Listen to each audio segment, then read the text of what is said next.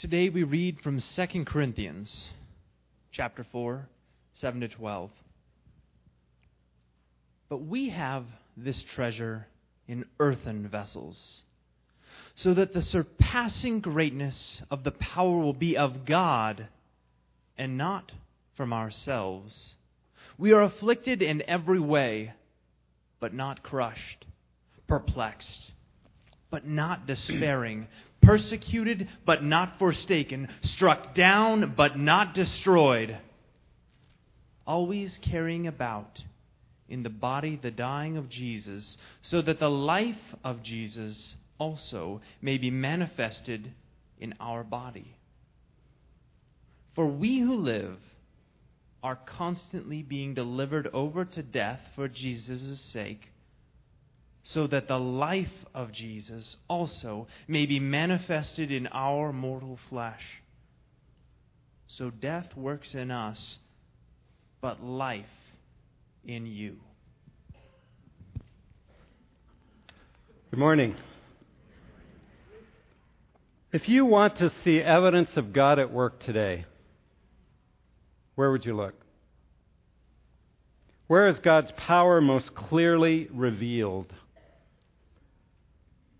Where would you go to see God express His life most clearly?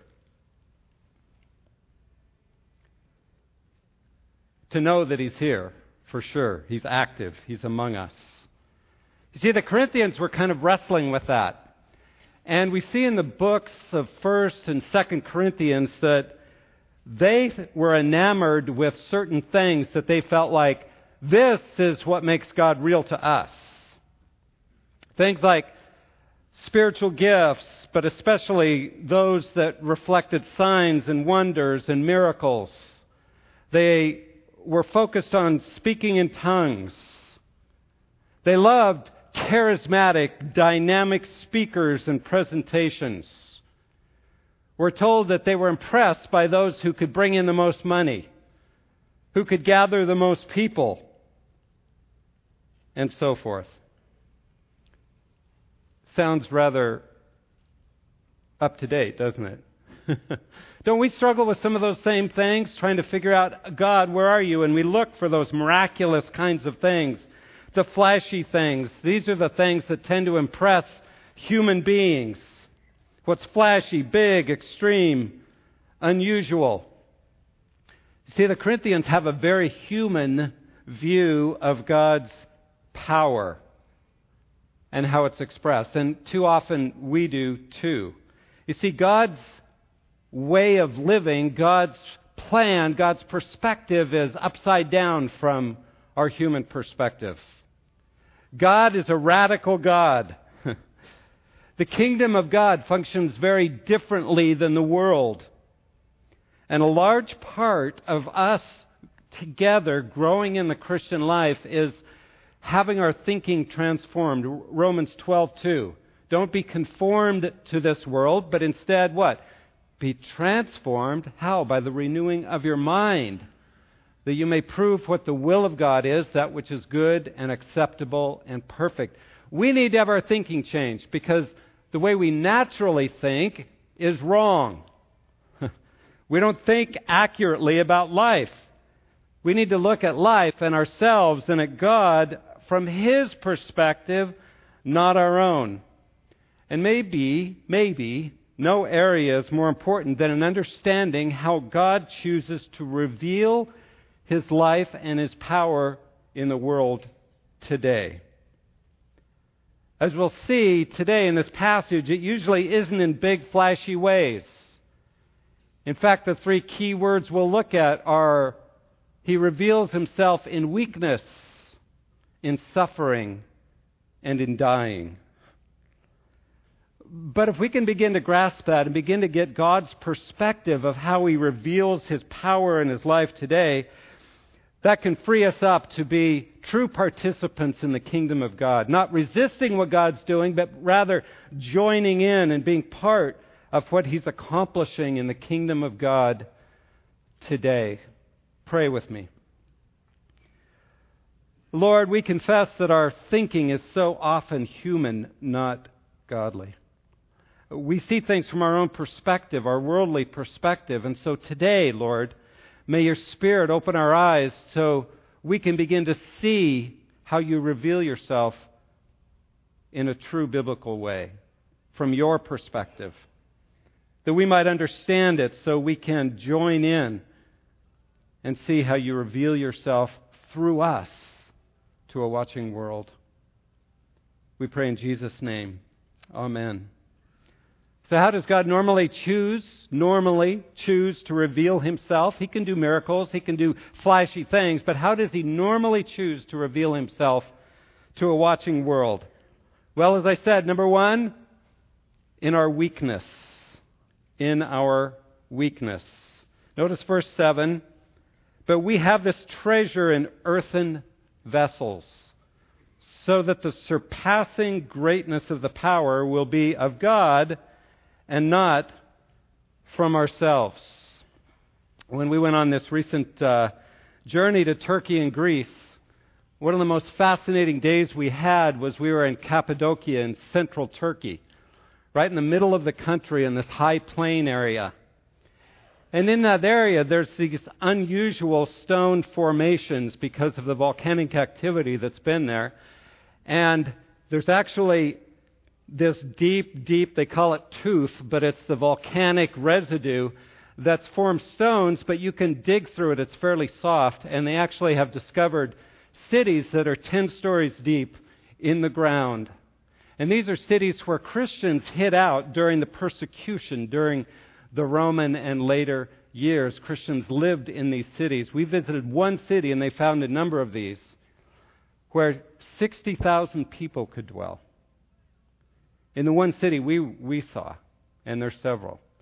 So one of the things we did for lunch is we visited a cave house.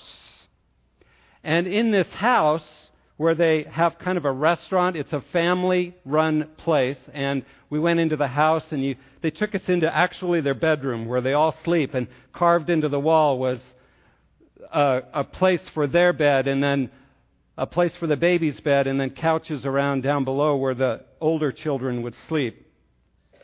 And then they fed us lunch, and I'm going to show you some slides from our lunch. You see, we were waiting for lunch to see what would come, what would be there, and he brought out these pots, these clay pots. And in these pots, they were scored around the edges. And as you can see, they'd been sealed, filled up, sealed, and then cooked.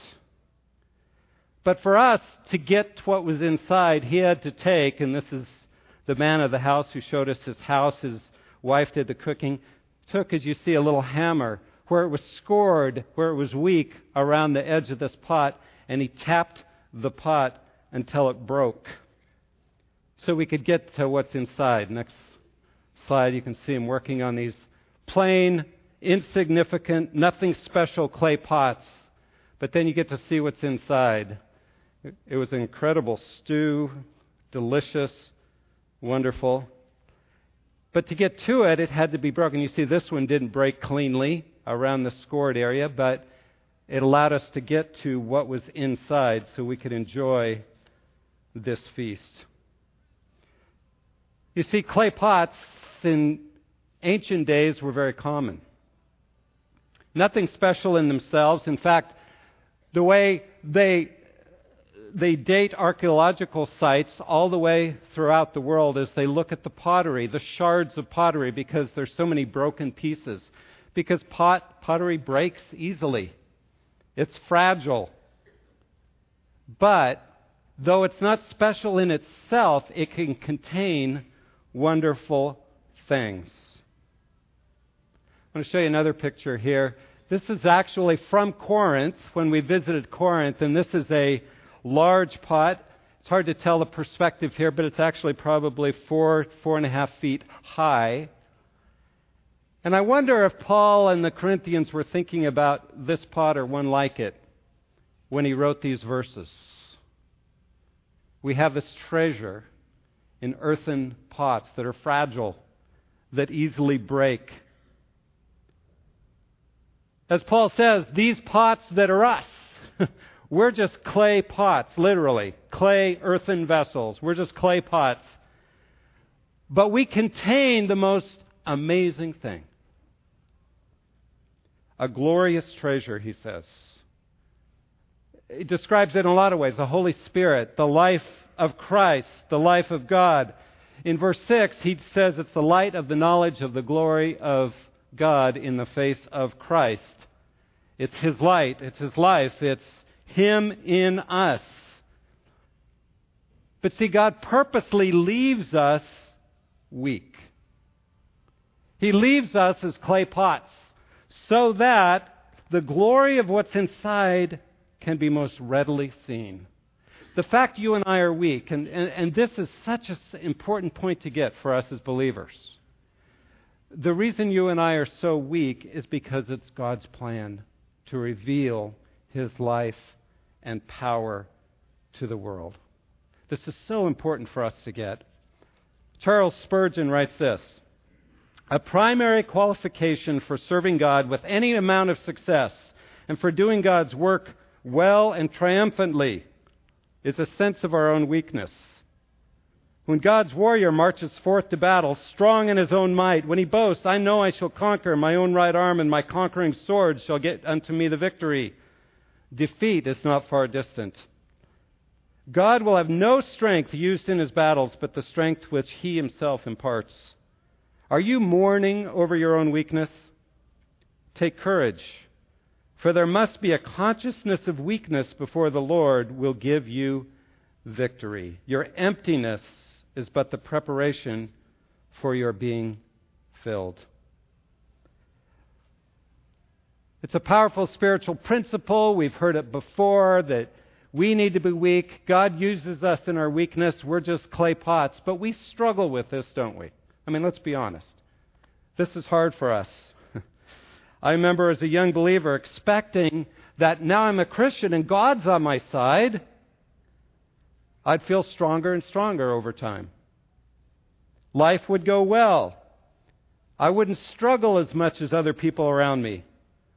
And that would bring glory to God.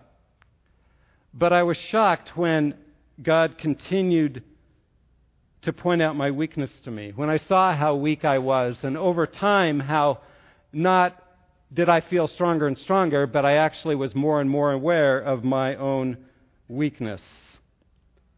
I think this is true of most of us. We struggle with this. And I find myself still falling into this attitude. I still tend to think, God, I could do so much more for you if I didn't have to struggle with the things I struggle with, if I didn't have spiritual weaknesses I struggled with, if I didn't have physical weaknesses, if I didn't have to struggle with migraines and heart attacks and diverticulitis and arthritis and etc. And that's just me. I'm serious. God, I could do so much more for you if I didn't have to deal with all this.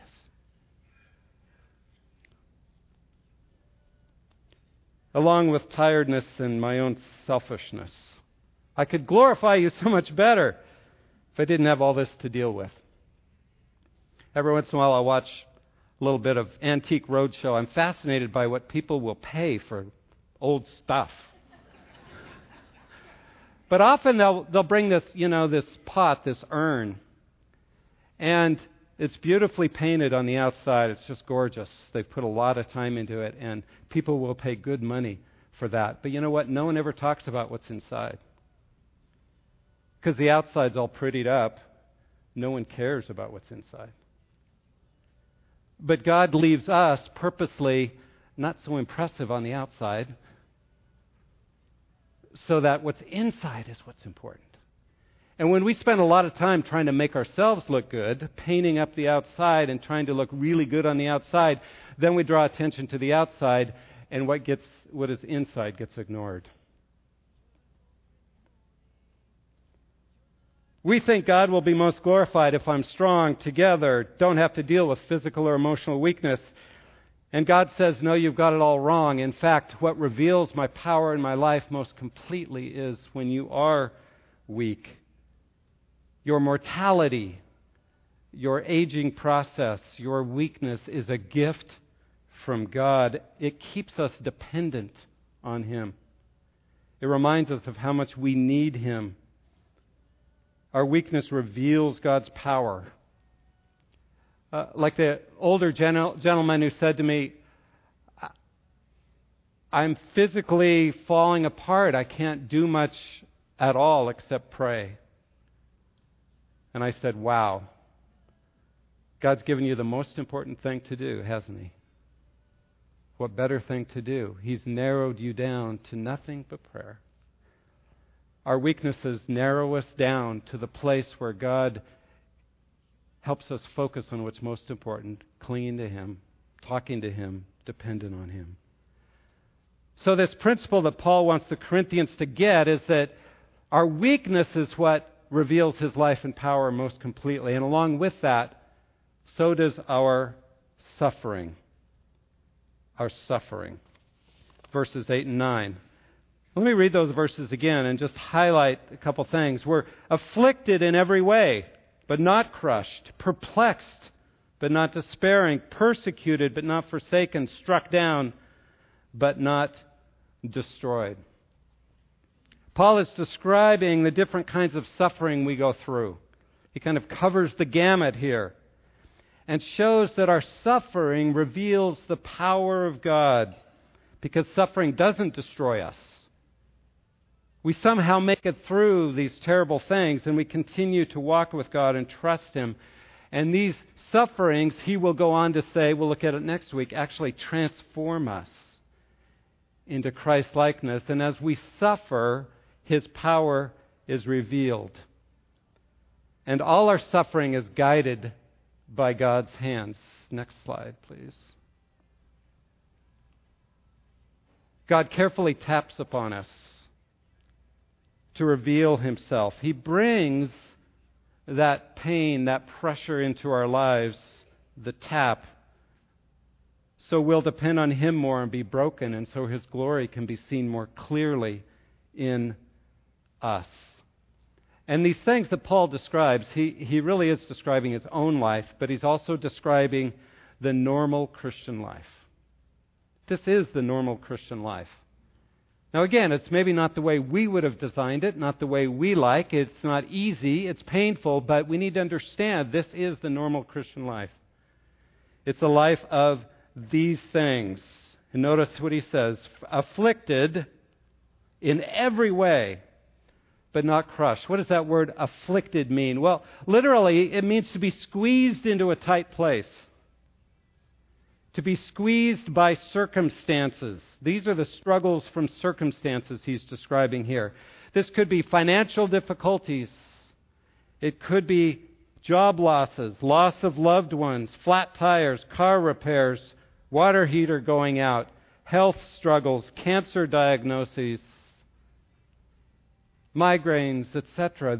These are the afflictions that squeeze us, that pressure us in life, and they threaten to crush us. But what Paul says, it's in those difficulties of life, and we think, if I didn't have to deal with all this, God, I could serve you so much better, and yet he says, no, it's in those things that my life gets squeezed out of you. That I get revealed in the midst of life in ways that maybe we can't see, but by faith we take it that God is revealing Himself even as we walk through those struggles with Him. Paul describes in chapter 11 some of those afflictions that he went through. He was shipwrecked. He had many hardships. He was often hungry. He was in all kinds of pain. He had eye problems, etc., etc. Cindy Benoit went to be home with the Lord just in the last couple weeks. 9 weeks ago today, she was preaching here as she was battling her cancer. What I didn't know at the time, and what probably most of you didn't know at the time, is she was not feeling well. And she made it through first service, and in between services, she was shaking in weariness and in pain. But God sustained her. She got up and preached a wonderful sermon. I heard it the second service. You see, in her affliction, God beautifully revealed himself. Beautifully revealed himself. And God does that in our afflictions. The next kind of suffering that Paul mentions is perplexed, but not despairing. What does perplexed mean? Well, these are the struggles from within. These are internal struggles that God sometimes leaves us with and taps us with.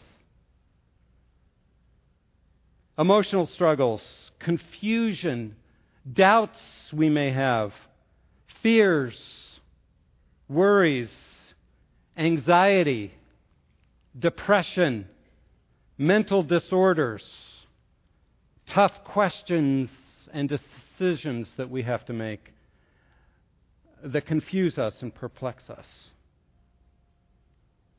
We're tempted to despair, Paul says, but we don't despair, and we cling to the Lord, and He gets us through it.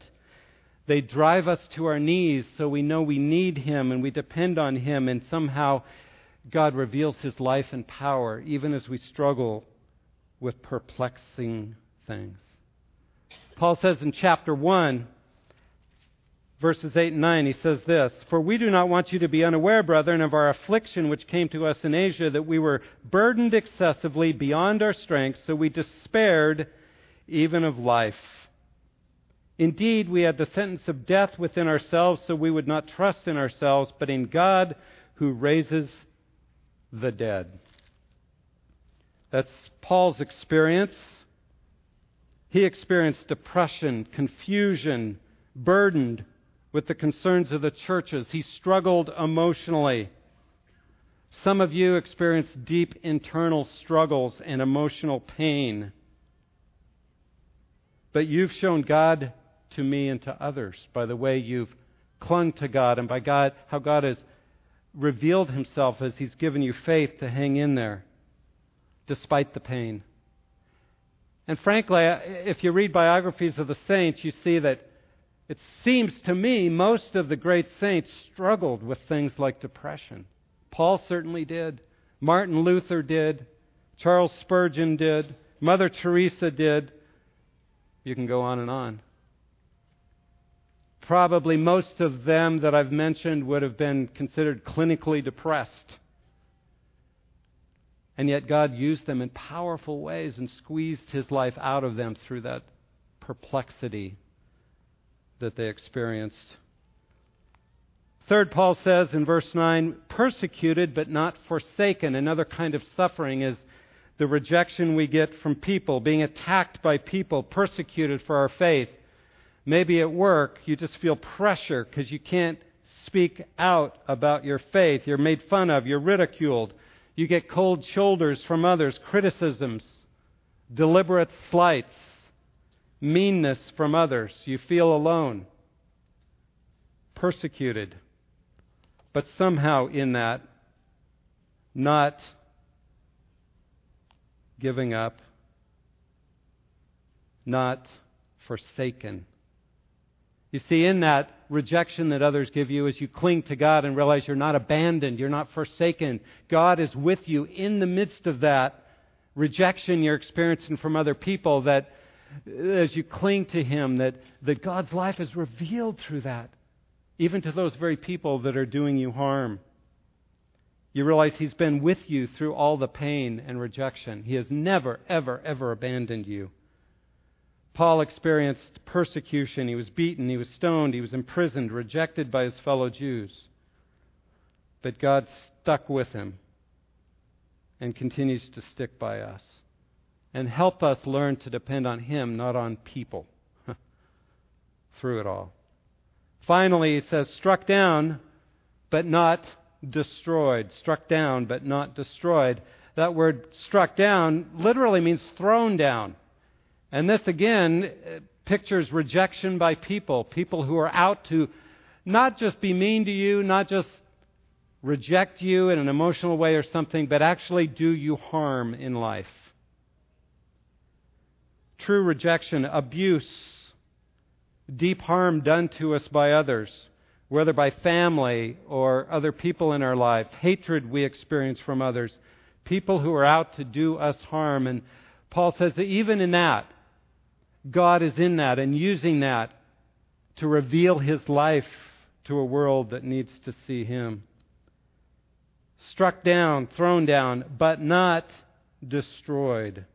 As God sustains us through it, God's resurrection power is there and sustains us and gets us through those times of pain and abuse, and He begins to move and redeem those for His purposes and change us, help us know Him better.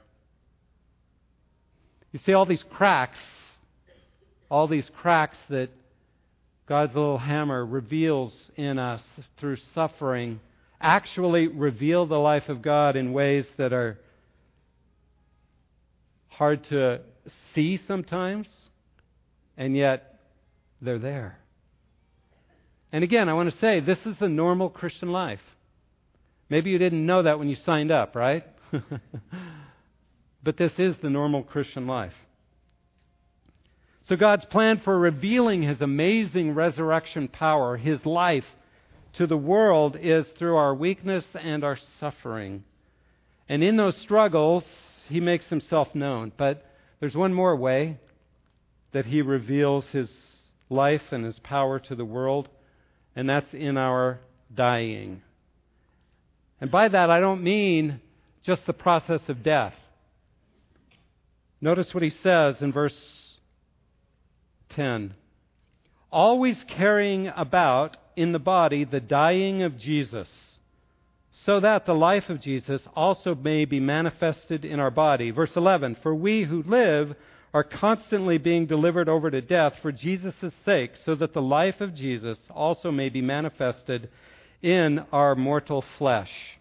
Now those two verses sound a lot alike, but let's just talk about what the difference is. What's the difference between verses 10 and 11? Well, verse 10, says that we do something. We always carry about in our bodies the dying of Jesus. What's he talking about? He reminds us of the dying of Jesus, that it's that process that Jesus went through during His whole life, not just when He died, but His whole life. His life was a life of dying. Dying to self, dying to His own rights, dying to what He wanted as God. He let go of that. He emptied Himself so that He could bring life to us. David Roper writes this: the cross was the culmination of a lifetime of Jesus dying to His own dreams, His reputation, His career, His friends, His comfort, and eventually His life. Jesus was always ready to die. Always. Every day He gave up what He could not have. His whole life was a life of service to others.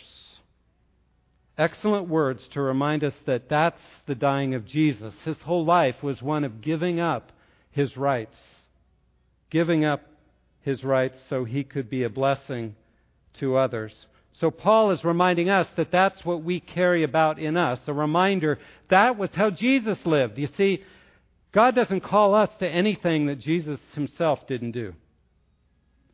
How did Jesus choose to come and reveal Himself to the world? How did God reveal Himself to us? He could have come in power and might and flashiness, vast miracles to impress everybody. How did God show up on this earth? As perhaps the most helpless creature on earth, a newborn baby. Absolutely helpless. Weak. Unable to do anything for itself. Most animal babies can at least do something for themselves. Human babies cannot. That's how God chose to show Himself. And then as He grew, He lived a life of dying, of giving up His rights. Weakness, suffering, dying. That's how Jesus came into the world. That's how Jesus glorified His Father. How did He do that? How did He reveal the life of the Father? Through a life of weakness, suffering, dying. It wasn't by being together and powerful and impressive. So what does he add in verse 11? That we carry that about in our lives so that the life of Jesus can be revealed. In verse 11 it says God delivers us over. He puts us in situations where we have to die to ourselves. And as he does so, the life of Jesus is revealed through that. He puts us in situations where we have to die to self, die to our dreams. Let's give thanks for the bread. Lord, thank you that you chose in your body to suffer for us. You walked that path ahead of us, and you gave your life, your body, your blood, that now it becomes our food, our sustenance, so that as we go through suffering, you provide the energy, the strength, the power, everything we need to walk through that in your strength. And what a privilege that, as we've confessed, Lord, that you forgive us. You welcome us into the Father's presence because you gave your life, Lord Jesus. Thank you for that. We give you praise and thanks in Jesus' name. Amen. Christ's body, which was given for you. 1 Corinthians 11 tells us that after supper, Jesus took the cup and said, "This cup is the new covenant in my blood." We've been studying the new covenant in 2 Corinthians. What does he mean by using that term? Well, I think he says, as often as you do this, you do it in remembrance of me. He wants us to remember that Jesus gave up his life for us, that we have forgiveness because of that. But also, he wants us to remember that as the new covenant says, we have his life in us. As we partake of the bread, reminds us of his body. As we drink of the cup, which reminds us of his blood poured into us, that we have his life in us. We have his strength in us. We have that treasure in these earthen vessels. And he says, never forget. That's why we take communion regularly, to know that he gave up his life for us and we have his life in us. So this is Christ's blood shed for you and for me.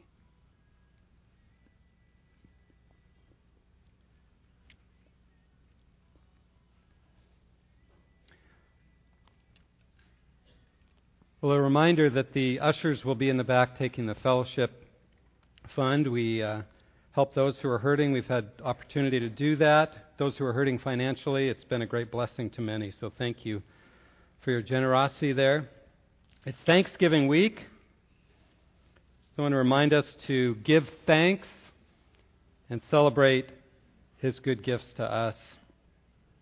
And in chapter 3 of Colossians, it reminds us to live with thankful hearts.